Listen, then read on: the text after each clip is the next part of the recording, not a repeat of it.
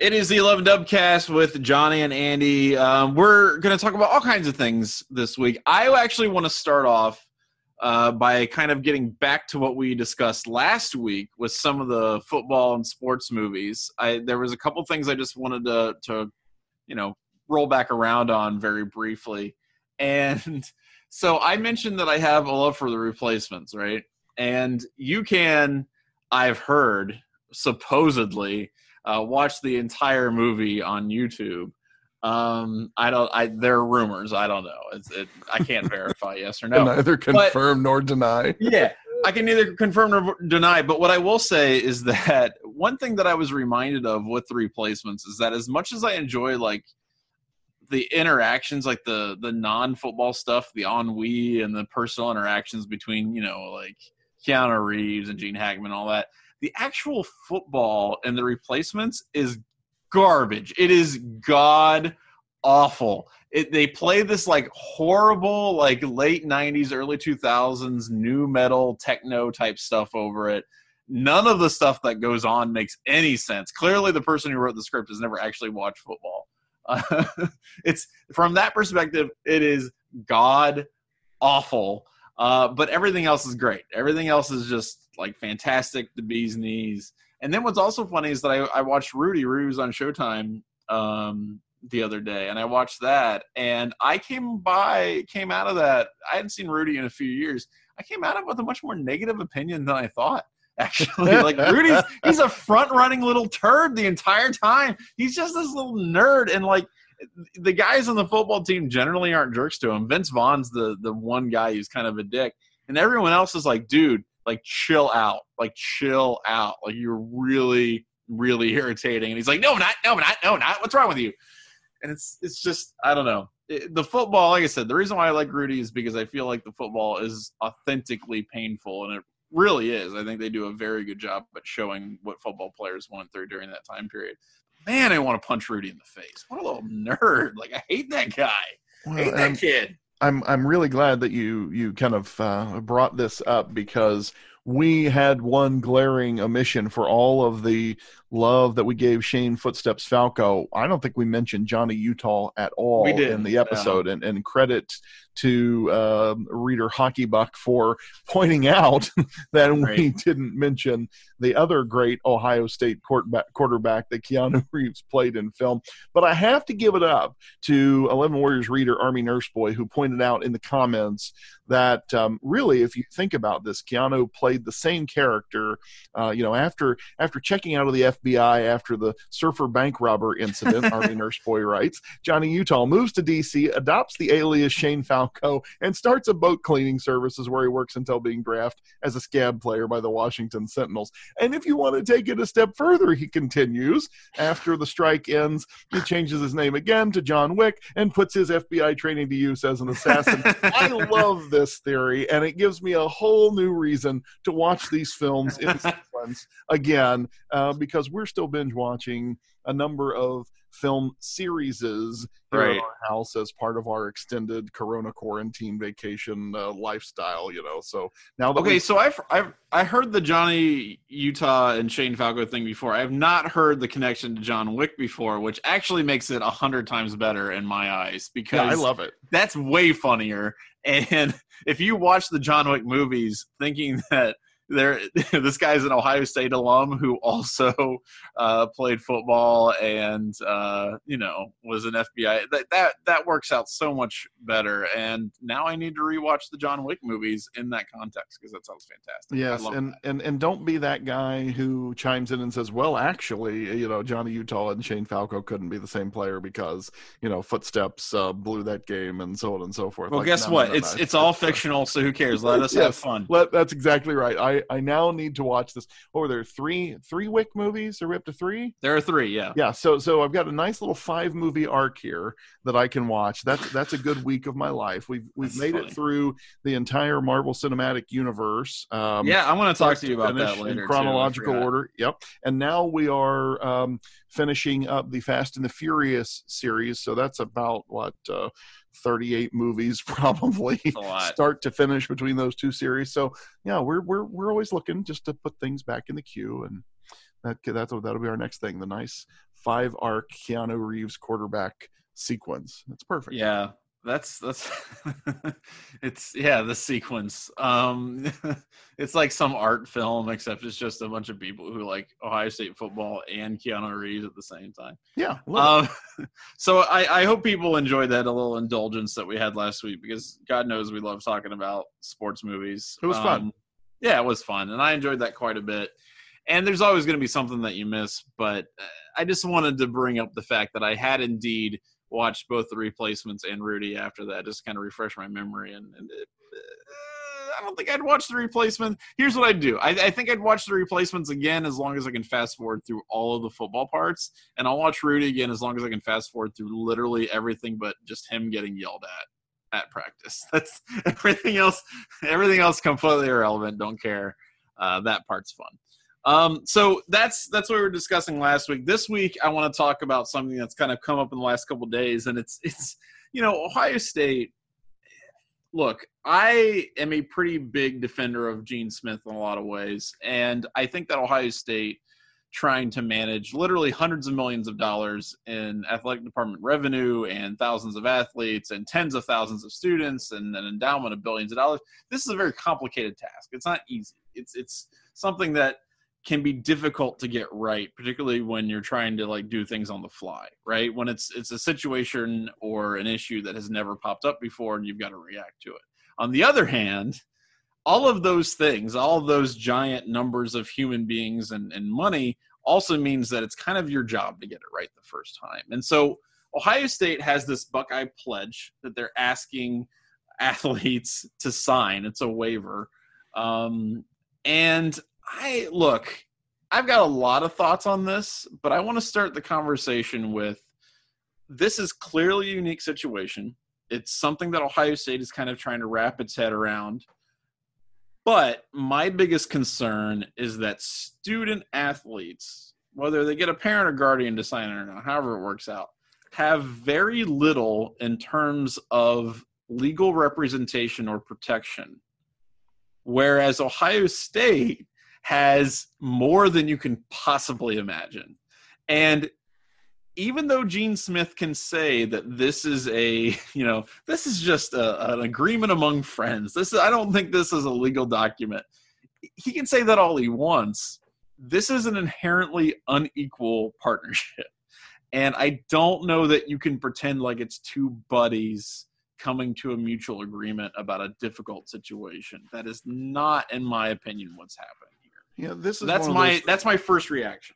Yeah, this is one of those things that feels like that a lawyer sitting around the department is analyzing the risk or the exposure that the university has in general, probably not just student athletes, but students in general, and saying, how do we protect ourselves from the inevitable lawsuit when some student athlete or student in general comes up with this disease and says, well, gosh, if you hadn't put me in this situation, or if you hadn't done this or that or the other thing, then I wouldn't have gotten sick, and so on and so forth. So, some lawyers sitting here saying, when in doubt, have them sign away their right to whatever redress it is. Now, I think we probably all agree that if Ohio State or whatever university it is does something negligent that puts the student in harm's way, a waiver, a pledge, or whatever else isn't necessarily going to protect them.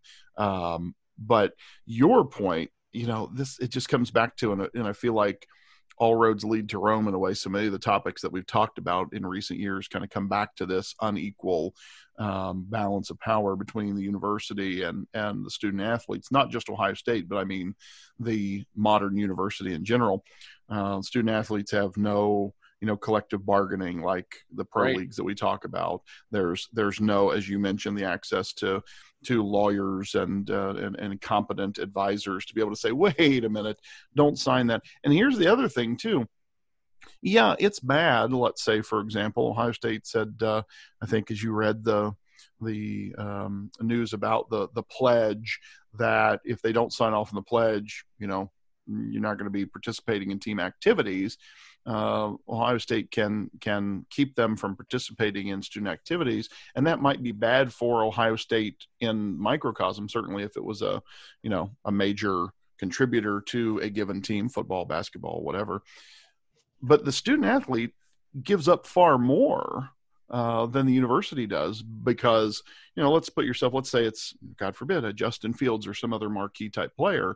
There's potential implications for those players in terms of, the film that they get to put out there ahead of draft stock. There's just a lot of repercussions, particularly as we come into the era where name, image, and likeness opportunities are going to abound. There's going to be a whole lot of opportunity to want to protect your brand, and because you don't have a mechanism really for wielding power. Yeah, you can stand up to the university and go on social media, but you can't really force the university to change outside that really narrow kind of frame of reference. Right. Well, here's the thing, and this is kind of in conjunction with what I was saying before, but think about all of the other sports leagues. Think about all of the other professional sports leagues that we have: Major League Baseball, basketball, the NBA, NFL, whatever. They have players unions. They have organizations which can stand and say, hey, this is what we need, this is what we want to feel secure, and sports will not happen until we can reach a mutual agreement about what that's going to look like. Major League Baseball being a relevant example. Yes, extremely relevant, and for a lot of different reasons too. And honestly, of all the different leagues that you would think would be, kind of chomping at the bit to get back to it, you would think it would be baseball. And actually, I think that's what's interesting about this, is because I think the players union in Major League Baseball probably don't have a huge worry about things like COVID-19. I think what they're more worried about are revenue sharing and what it's going to look like in the next, collective bargaining agreement and all that. I think they're worried about the implications of a shortened season on that more than the actual health ramifications. But here's the other thing that I'm going to say about this. At the end of the pledge, it says, I have read, understand, and agree to comply with my Buckeye pledge above. I also acknowledge that these expectations and pledge are a condition of my participation in Ohio State athletics, and that any failure to comply with my Buckeye pledge above may lead to immediate removal of athletic participation privileges. That's easy for me to say. Athletic participation privileges, not my athletic scholarship, and or the inability to use athletics facilities. Okay. While not signing that document may only prevent them from actually appearing on the field and doing things with their team, not taking away their scholarship, these scholarships are all conditional. Right. So I don't understand. You can tell a guy on the football team, oh, man, okay, well, I'm a third stringer. I got a scholarship. I'm just hanging on. I don't feel super secure in my position, but I also don't want to sign this pledge. What kind of leverage does that person have? They have none. That student athlete has no leverage in this situation, because if they don't sign the pledge and decide not to do it and don't play, entirely possible they get pushed out, right? They don't get to be on the team anymore. But if they do sign it and they're like, all right, man, I'm in it to win it, let's go, they can still lose their scholarship. They can still be pushed off the team. They can still be encouraged to leave, because that's the kind of actual power that they have in this situation. So my point is that, yes, you can pretend this is a buddy-buddy situation where it's like, hey, guys, let's all be bros. Let's all get together and make sure that, we agree that we're going to take on this risk, and we're going to do it together like a Buckeye community. But that is not the power situation that we have here. That is not what it looks like. And look, I know Gene Smith had to get on and kind of sell this whole thing and say, I don't really look at it as a legal document. Who wrote it? Did a lawyer write it? Because if a lawyer wrote it, it's a legal document. I understand maybe it doesn't have the force of law behind it. If a lawyer wrote it, it's still a legal document. And that means that the other party should have equal representation in interpreting it and deciding whether or not it has an impact on how they, decide to function going forward. So I don't know, man. To me, this seems skeezy. I understand that the tone is very light and community-based, and maybe that's how they intended it, but it doesn't matter for the student athlete, in my opinion. Yeah, and it's interesting, Gene Smith told ESPN that the idea came from Fred Glass, who's the AD at Indiana, who's a school also asking its athletes to sign what they've called a participant expectations and commitment pledge. And most of the things that are in there in terms of the things they're asking the athletes to do, are reasonable and important, right? It's things like being tested, and if you've come into contact with somebody with the virus, to self-quarantine. If you've got the virus, to self-quarantine, reporting exposure to the athletic training staff, monitoring yourself for symptoms, and so on and so forth. All things that, we expect people who are being responsible to do, things like wearing a mask and other PPE in public places, and doing social distancing and washing your hands. Like, these are all things that coaches undoubtedly are going to be telling their teams anyway. Do these things so you don't get sick and so that you don't infect everyone else in the locker room. Like, it's all pretty, what we would say, common sense type stuff. I don't have so much a problem with them, asking people to do those things and to put it in writing that they will do those things. Like that to me is fine. But the part of it where you feel like we're sneaking a waiver in here on what is in essence, a kind of a behavioral standards document, that's where it gets a little hinky, particularly when you say, if in normal circumstances, if you're asking me to sign something, as an employer. Of course, Ohio State is not the student athlete's employer. That's that's point of order. But if my employer is asking me to sign something, like there's some quid pro quo involved there, right? Like, if I have to sign this as a condition of employment, you are paying me to to get me to sign off on these things, and so on and so forth. The student athletes, they're not. There isn't a compensation for them giving up their rights. So the students are in essence accepting all the risk with no additional benefit. You know what else is funny about this is that, and I know there are other reasons to have the parent or guardian sign this, obviously, but especially if they're under 18. There's a lot of things in terms of health and all that you have to, HIPAA laws, whatever. But people under 18 can't enter into legally binding contracts. So it's, again, I understand where somebody would be supportive of Ohio State and say that this is kind of a nothing burger. It's not a big deal. It's not, Ohio State's not really trying to look out to screw any student athlete, but it's written like a contract. It requires a student athlete under 18 to have a parent or guardian give the signature, which would be necessary if you were doing something, in a legally binding sense. So that's what's just really funny to me, because someone reads this and they go, well, yeah, this is a legal document. It's written like one. It requires, a legal guardian if the person's a minor. It's just funny to me, because I understand why Ohio State's trying to cover their ass. This is a situation that's completely in flux. They're not, by the way, releasing the amount of students who have tested positive as some other schools have. So we don't know how many student athletes have, turned back positives. To me, it's a lot shadier than it should be. And long term, if you're looking at the big picture of this, to me, this is a signal that not just Ohio State, but I think sports in general are going to try really, really, really hard to have some semblance of a season in the fall. Because if they were still on the edge or kind of thinking maybe, we'll see what happens the next couple of weeks, I think they've made their bed with they've made their peace and their bed with what's going to happen in the fall. And to me, this is a signal from at least Ohio State that they really want football to happen, which, in your opinion, may be great. If you're listening to this, you're like, all right, yeah, let's get some football back. But I also would caution people to understand that could also come at the expense of the student athlete and the health of the student athlete, particularly if we get a rebound in Ohio like some other states are experiencing. I don't know.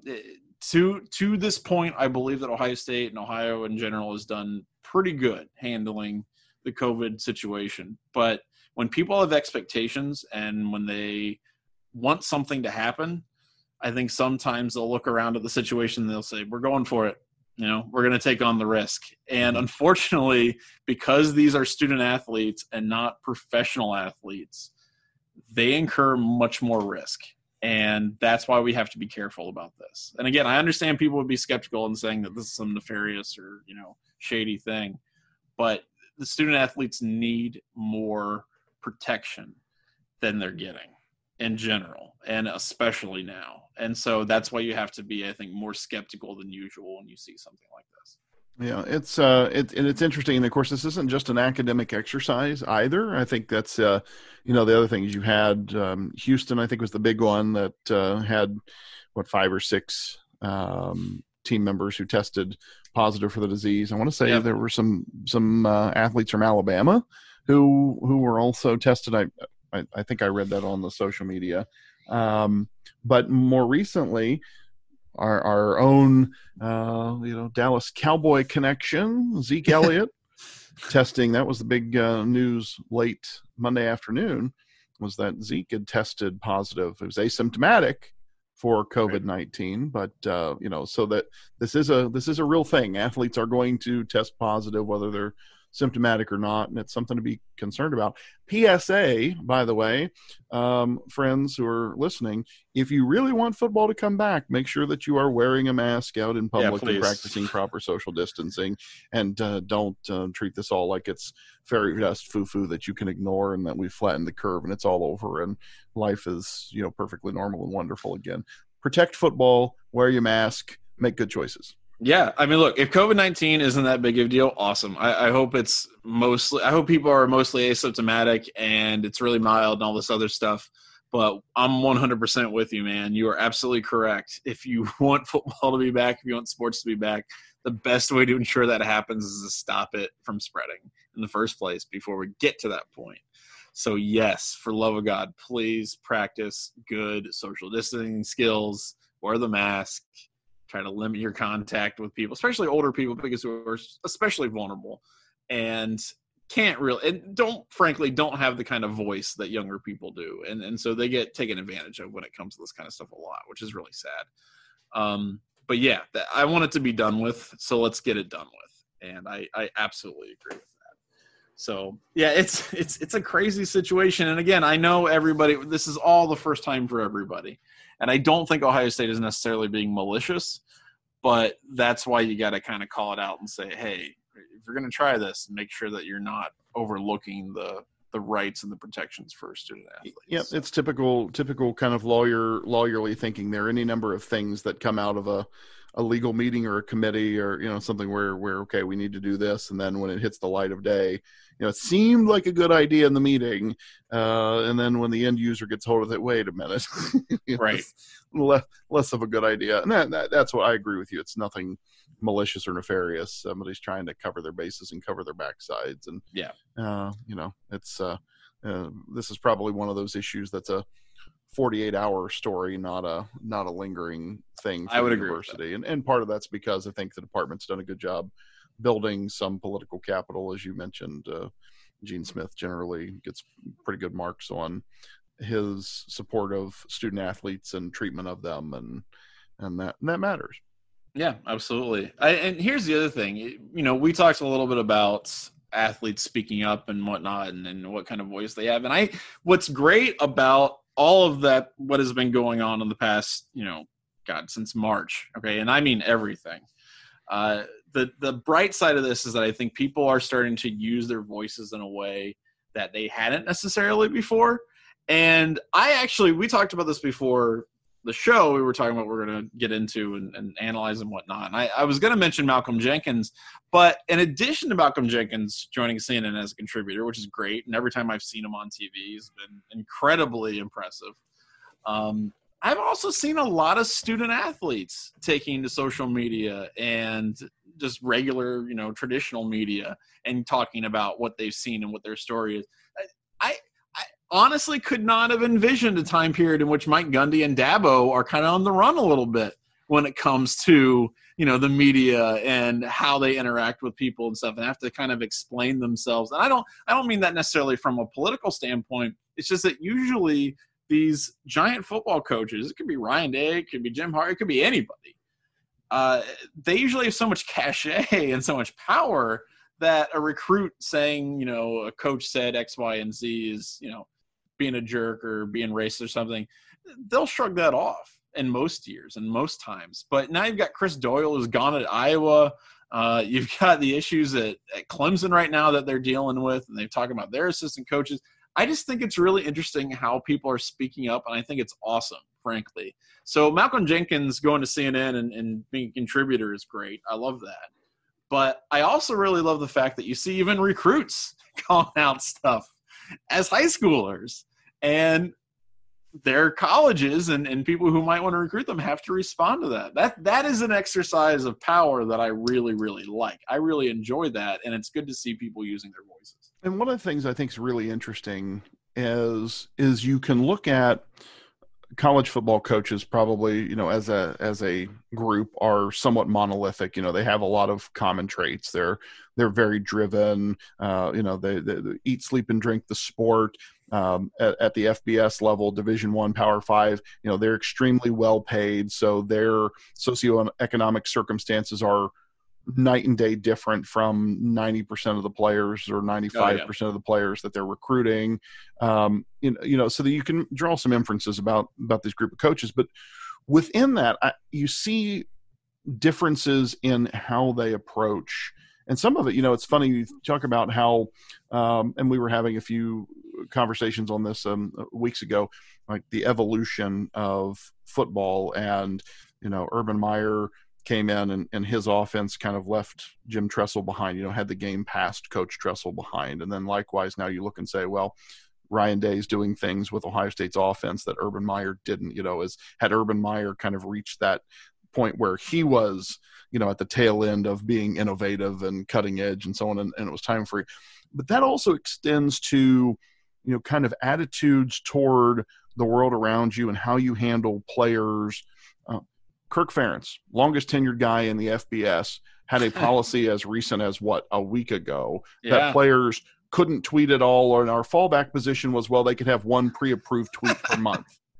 Like that was a real University of Iowa football program policy that players could have one pre-approved tweet per month. You contrast that to how Ryan Day handles his business, and you have, as you rightly noted, players who are extremely active and being leaders and pillars of the community, so to speak, in the areas of social justice and a number of the issues that we've been dealing with as a society over the past several months. Likewise, Chris Holtman, right? So those are two coaches who are, very, what do you want to say, player friendly, I guess, with regard to being supportive of issues that are important to their athletes. And I think athletes, recruits, families are going to be super comfortable sending their kids to play for coaches like Holtman and Ryan Day, who are supportive of those things. Yeah. As opposed to guys like Mike Gundy and Dabo Swinney, who are wearing tone-deaf T-shirts out there supporting or seeming to either support things that the average student athlete doesn't, or conversely, in the case of Dabo, just being totally tenured on the issues at large. So that's what I don't get though, because I don't understand how they don't understand. Well, not just that, but the lifeblood of your job is recruiting. That's it. You can be a mediocre coach, but an incredible recruiter and still win a lot of games. That's really kind of the long and short of it. If you can get a bunch of 5 stars on your team, you're going to win more often than you lose most of the time. Now, you could be a garbage coach and completely waste that talent. That's happened before, and we've seen it. But for the most part, you can just be kind of mediocre, get a ton of talent, and then win a lot of games. And I do not understand why you would jeopardize that at all. At all. Like, again, Dabo can believe whatever he wants. I have no opinions that I am willing to state on the 11WS about Dabo Swinney's personal life and politics. He can, whatever, let him live. But what I'm baffled by is how you can see all this stuff happening, see what your rivals for these recruits are doing, especially guys like Ryan Day, see the positive reaction that they get, and then say, nah, I'm not going to do that. I'm not going to stay in this horse race. I got to be me. I got to be me. And just from a logistical job preservation perspective, I have never understood why these guys are so good at shooting themselves in the foot. I absolutely do not understand it. And to me, that just shows a fundamental misunderstanding of maybe not just your players, but also the people that you're trying to coach and to encourage as to be great young men. Like, I don't know. It baffles me that you can be that bad at it. Because it's a marketing thing too. Like, it does. I mean, Ryan Day and Ohio State understand that. They did the same thing when, the NCAA started to indicate that okay, we're going to let players profit off their likeness. What was the first thing Ohio State and Ryan Day did? Talk up Columbus, talk about all the opportunities, and encourage people in and around the program to talk about the opportunities that they could take advantage of one day. They're not stupid. So I don't get it. I don't know how they can be that obstinate and ignorant of what allows them to win football games. It's wild to me. Yeah, that's one of those things I feel like some empathy where they say, okay, this is a big deal to people. Why is it a big deal? And then maybe think about it. And then hopefully that would lead them to maybe have a greater understanding and not just from a purely mercenary, I want to win games, point of view. But that's where it should start. Which, oh, by the way, is one of those things that we want to teach young people, right? Like, is that these are, it is good to be open-minded and have discussions and empathy and all those sorts of things. But yeah, I think it's really hard for some of these coaches because they're used to, here's the other thing. They're used to having, particularly with the Kirk Ferentz example comes to mind, having so much control. And this ties back into our original conversation about the pledge in COVID-19 and the unequal balance of power between university and student athlete. These coaches are used to being the end all be all, and my word is the law and has the, force of God behind it and so on, that now they're in a situation where, wait a minute, these athletes have voices, even if they are just quote unquote social media channels. They do have a voice that they've never had before, aside from, breaking some sort of smoking gun story to a reporter. So now a Chuba Hubbard can put out something on Twitter about his coach wearing a t-shirt that, maybe flies against the values of, let's say, everyone in Coach Gundy's program. Mm-hmm. And all of a sudden it's a big thing. And you've got Gundy and Chuba Hubbard an hour later putting out a video together talking about changes and things to the program. So right. That's to some extent, real power. And I think these coaches struggle to keep up with that. They're not used to people calling them out on their motives and motivations. That's 100% it. That is absolutely 100% it. When you wield that much power, you are very hesitant to give it up. And anyone challenging it, I think people react to it incredulously. I think Kirk Ferentz, guys like Kirk Ferentz and Dabo were like, what I do? And they genuinely maybe did not understand why that was even an issue. And I agree with that. And look at it this way, if you don't get what we're talking about here in terms of the depth of just absolute unchecked power, absent accountability that these coaches, what's the only accountability the average head football coach has? Wins and losses. If you win enough games, you can practically, shoot somebody, get away with a lot, get away with it. There's because you look at Art Briles at Baylor. Like, what did it take for Art Briles to get run out of Baylor? And, oh, by the way, that guy's still employed in the profession of coaching, right? You look at some of the just unbelievable things that have happened in college football over the past 5-10 years. And God forbid, even before that, things that we never knew about. And some of that spilled over to players. I still go back to, the way the Jameis Winston allegations were handled at Florida State, and it felt like the Florida State police department was basically an adjunct business unit of the athletic department down there. And, I still marvel at how that situation was handled. So some of that does, if you're a quarterback at a major team, maybe you get a little extra of that spillover. But for these coaches, the only accountability is wins and losses. And beyond that, they just kind of run their own programs, and the world conforms to them instead of the other way around. And that's changing, and it's scary and confusing to some of these dinosaurs. And makes me, by the way, all the more thankful that the coaches we're covering at Ohio State right now, Right. Ryan Day and Chris Holtman and Tom Ryan and others, are with the program and adapting and evolving and growing along with their students.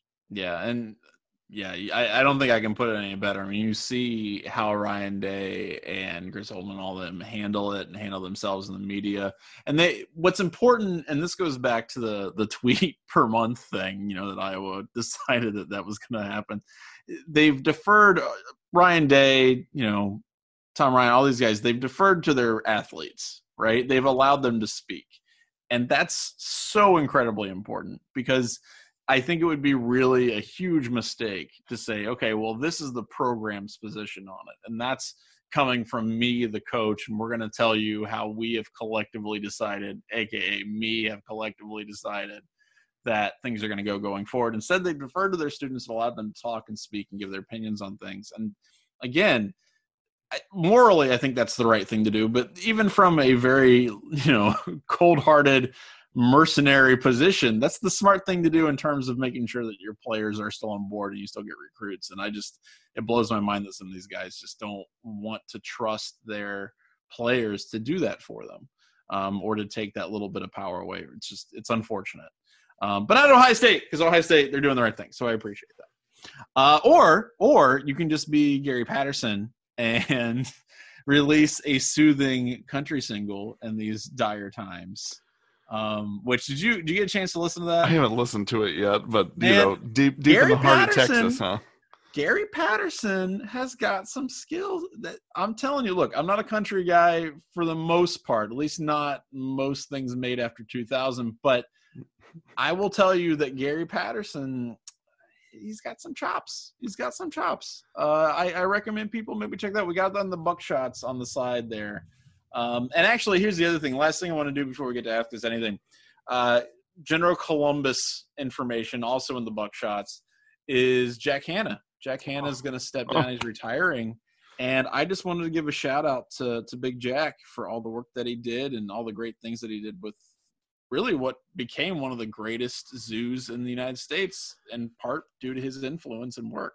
I am a huge Jack Hanna fanboy. From going back to watching his shows on local television as a kid to being a huge zoo nerd. I mean, we've been members of the Columbus Zoo here, for years and years and years. And just, I never bore of going to the zoo. And that was even before we had the little tyke. Of course, I love taking our daughter to the zoo, but I could just go and walk around. I love the elephants. I think the elephant rhino enclosure is fantastic, but they keep growing and evolving and developing. I mean, the whole Africa project a few years back, is just beautiful what they've done, and to continue to grow and develop, and it's the house that Jack built, right? Yes. So I was hugely saddened, I guess, by his retirement, because like the Columbus Zoo and Jack Hanna just go hand in hand. And at the same time,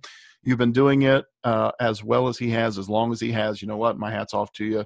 You've deserved the time to earn the time to go right off into the sunset and do your thing. And a grateful fan of you and what you've accomplished says thanks. Yeah, he's the best. And I got to tell you something, two things. First of all, zoos, I grew up down near Cincinnati, and so I go to the Cincinnati Zoo all the time. Yeah.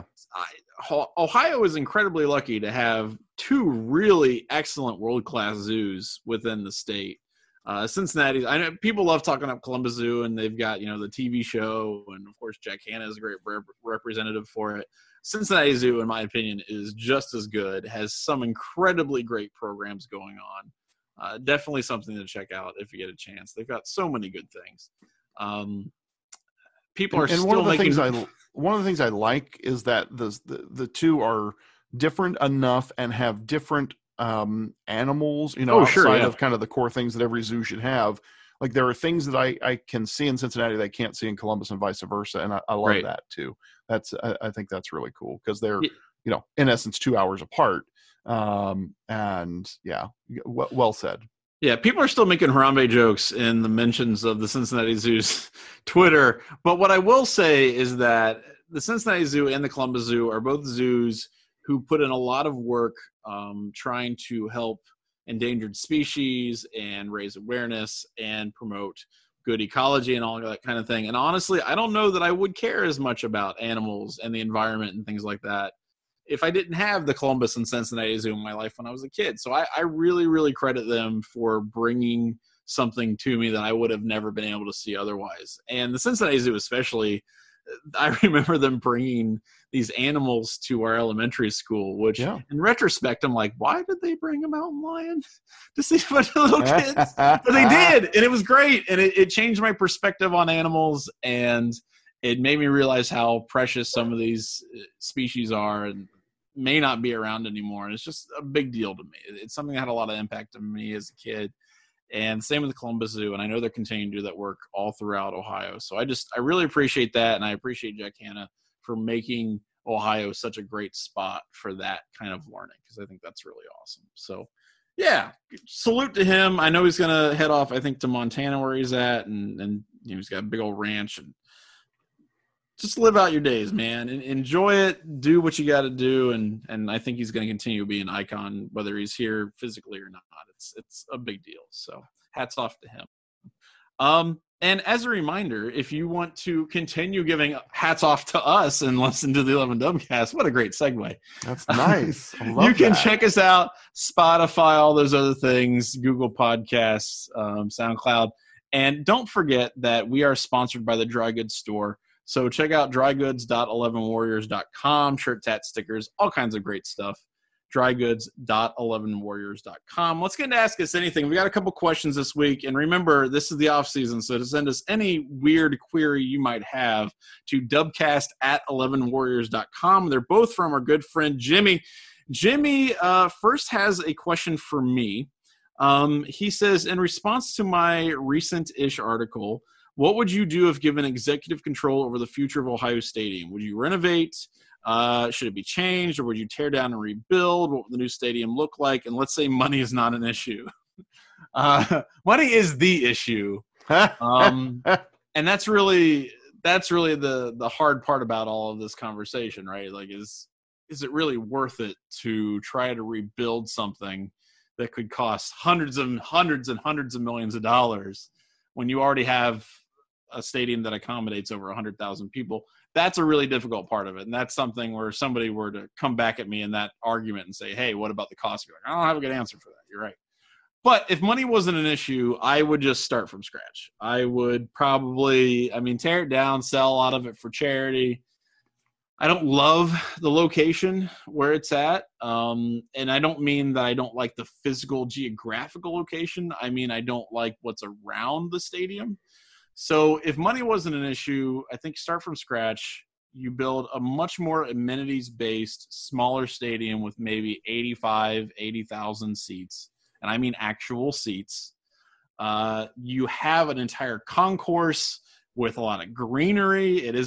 For instance, you're not just walking through a giant parking lot to get to the stadium. That's just, I hate that aspect of it. I know you want the tailgating. You'll still have the parking lot where people can go.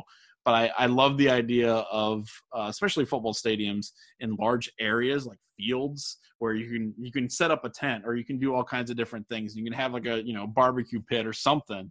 I want that experience for Ohio State. And I also want to see things like Hall of Fames, interactive exhibits about major games, things that kids can do where it's like, hey, how fast can you run the 40? Those are things that I'd love. And that's what gets people going back. And I know some people may say that's cheesy or kind of, minor league baseball type stuff. But to me, that's what adds character to a place. And so I want to see something like that.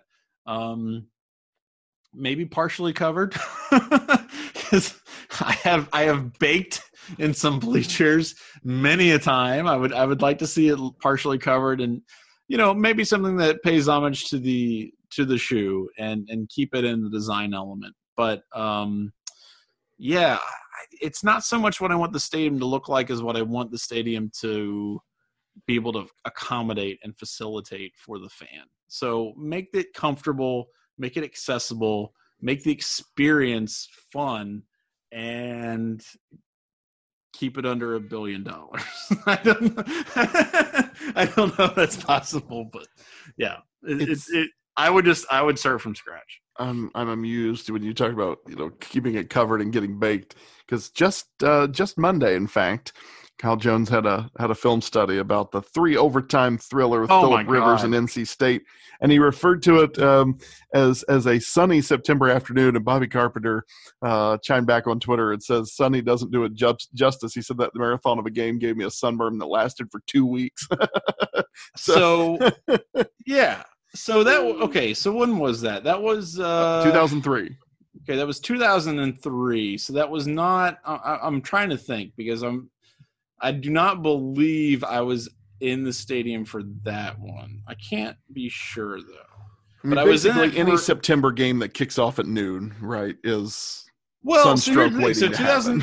2003 was my first year at Ohio State. I'm trying to think if students were there or not. It's possible that was my first game at Ohio State. I'd forgotten that. I mean, when I was an undergrad, when you were an undergrad, I mean, the first couple games of the season happened before we were even back on campus. Right. So I'm trying to remember if that was the case or not, if that was one of my first games. But regardless, whether it's NC State and Ohio State, or Akron and Ohio State, or Florida A&M, which I think is the one that I went to most recently, where I just came out looking like a tomato. That's what I'm saying. Sunscreen, Johnny, sunscreen. Look, I applied sunscreen, Andy. I was putting on literally every 15 minutes because I could feel my skin start to like turn a bacony kind of char. It was bad. So again, I love Ohio State. I'm not saying Ohio Stadium is like gross or terrible or anything like that. I don't think it's as good as it should be or as good as Ohio State warrants, but it's still an incredible experience. I'm not taking away from that. But I'm also saying I would be much more willing to shell out a decent amount of cash to go to a bad game or a mediocre game and bake in the sun if I knew I had some other amenities around that to mitigate the experience. Instead, we got rained on, sat in a concrete concourse that was just disgustingly humid with the body heat of 100,000 like cranky people, and then we like kind of shuffled back out to get baked in the sun 20 minutes later. I want a better experience than that. And yeah, man, it can get hot. It's a real challenge over the past 20 years. I mean, it feels like there have been, not just for the stadium, but for that whole kind of complex between the stadium, St. John Arena, and the Ag College, like that whole general region of campus, there was a whole master facilities plan that called basically, for leveling St. John Arena and everything north of Woody Hayes there, and essentially moving the agricultural buildings from the west side of the Olentangy to where St. John's located now, and kind of building an academic quad there, if you will, and then kind of returning West Campus into more, I guess, open green space and rebuilding some of the Olentangy wetlands and this and that and the other thing. I mean, that whole plan is in essence gone out the window, it seems like, partly because they realized, we can't actually tear down St. John Arena and still use French Fieldhouse and the ice hockey because the ice rink, because most of the infrastructure of those buildings runs through St. John Arena. Whoops. Yeah, they're all connected. So, my thought, and I'm going to chime in on your answer with a slightly different take. My feeling about St. John for years has been, Ohio State athletics essentially has a printing press in the basement of the Fawcett Center. So fire that thing up, print some of your endless streams of money, and let's make St. John Arena a modern venue that still retains that atmosphere that it has that the Shot doesn't. I mean, you could do things to make it a better fan experience in terms of kind of modern amenities, while also keeping the fact that it's this amazing historical venue.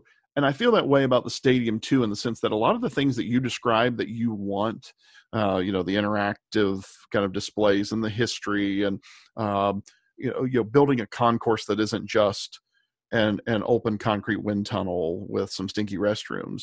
Like, Yeah. I think you could do those things in that facility, or you should be able to.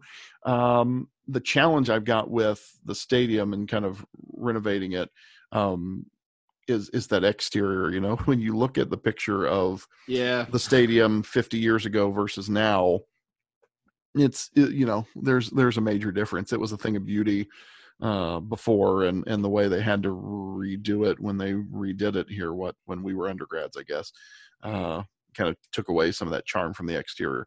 And the location wise is a challenge because you have the rest of the campus kind of so close around it. So building that atmosphere, I guess, and having more green space, or having, you know, what you really want is like when we build these new modern stadiums in a vibrant downtown area, you want to be able to go to bars and eating places and have fun things to do after the game or before the game or whatnot. And right now that's just tailgating. But, you know, part of me says it's okay that tailgating at a college football game is its own thing that is different from, you know, going to a Columbus Clippers game or a Columbus Crew game or a nationwide concert or something along those lines. But I think there's going to be a real challenge. COVID-19 and what could turn out to be an extended economic downturn, I think, is going to make things really interesting for all athletic departments, but even for Ohio State. So I was joking a minute ago about having the printing press in the basement. You know, that printing press may not be running at full capacity. That's true. That is absolutely true. For a little while now. I mean, I think there will be some interesting things that happen over the next year.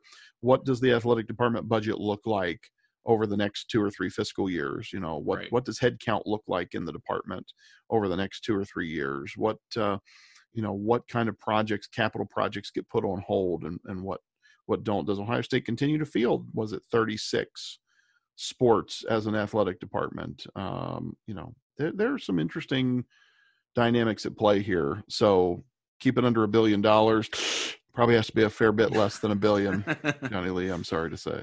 Well, what we're saying then is that they need to play all of their games in the new Crew Stadium downtown, and that's it. That is a spicy hot take. Yeah, remember how the Crew when the Crew Stadium was getting built, they initially shared their field with Ohio State at Ohio Stadium. They played some of their games at Ohio Stadium, and I feel like they should, you know, kind of repay the favor, and Ohio State can now just be in the Crew Stadium. It'd be great. I think it'd be great. I think that's what they need. Does the new Crew Stadium have 20,000 seats? I don't think it's 20,000. Is it? Something like that.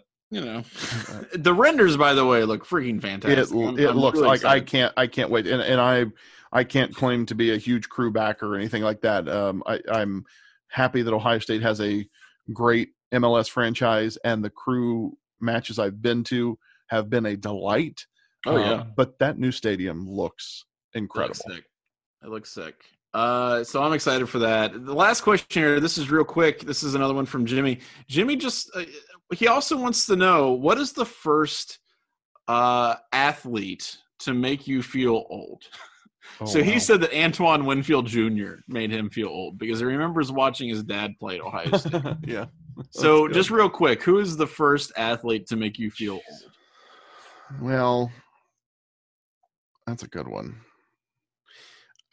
I feel old every time I go to wrestling practice, so this isn't a really good answer to this question. Yeah. But it's funny, you know, so I wrote a piece for the site this week about Ohio State's wrestling recruits for the class of 2022. So we're talking about, you know, high school sophomores, I guess, or rising juniors, whatever the right way to say that is. And I'm sitting here thinking, wow, okay, so I've just watched Colin Moore and Luke Pletcher graduate. They were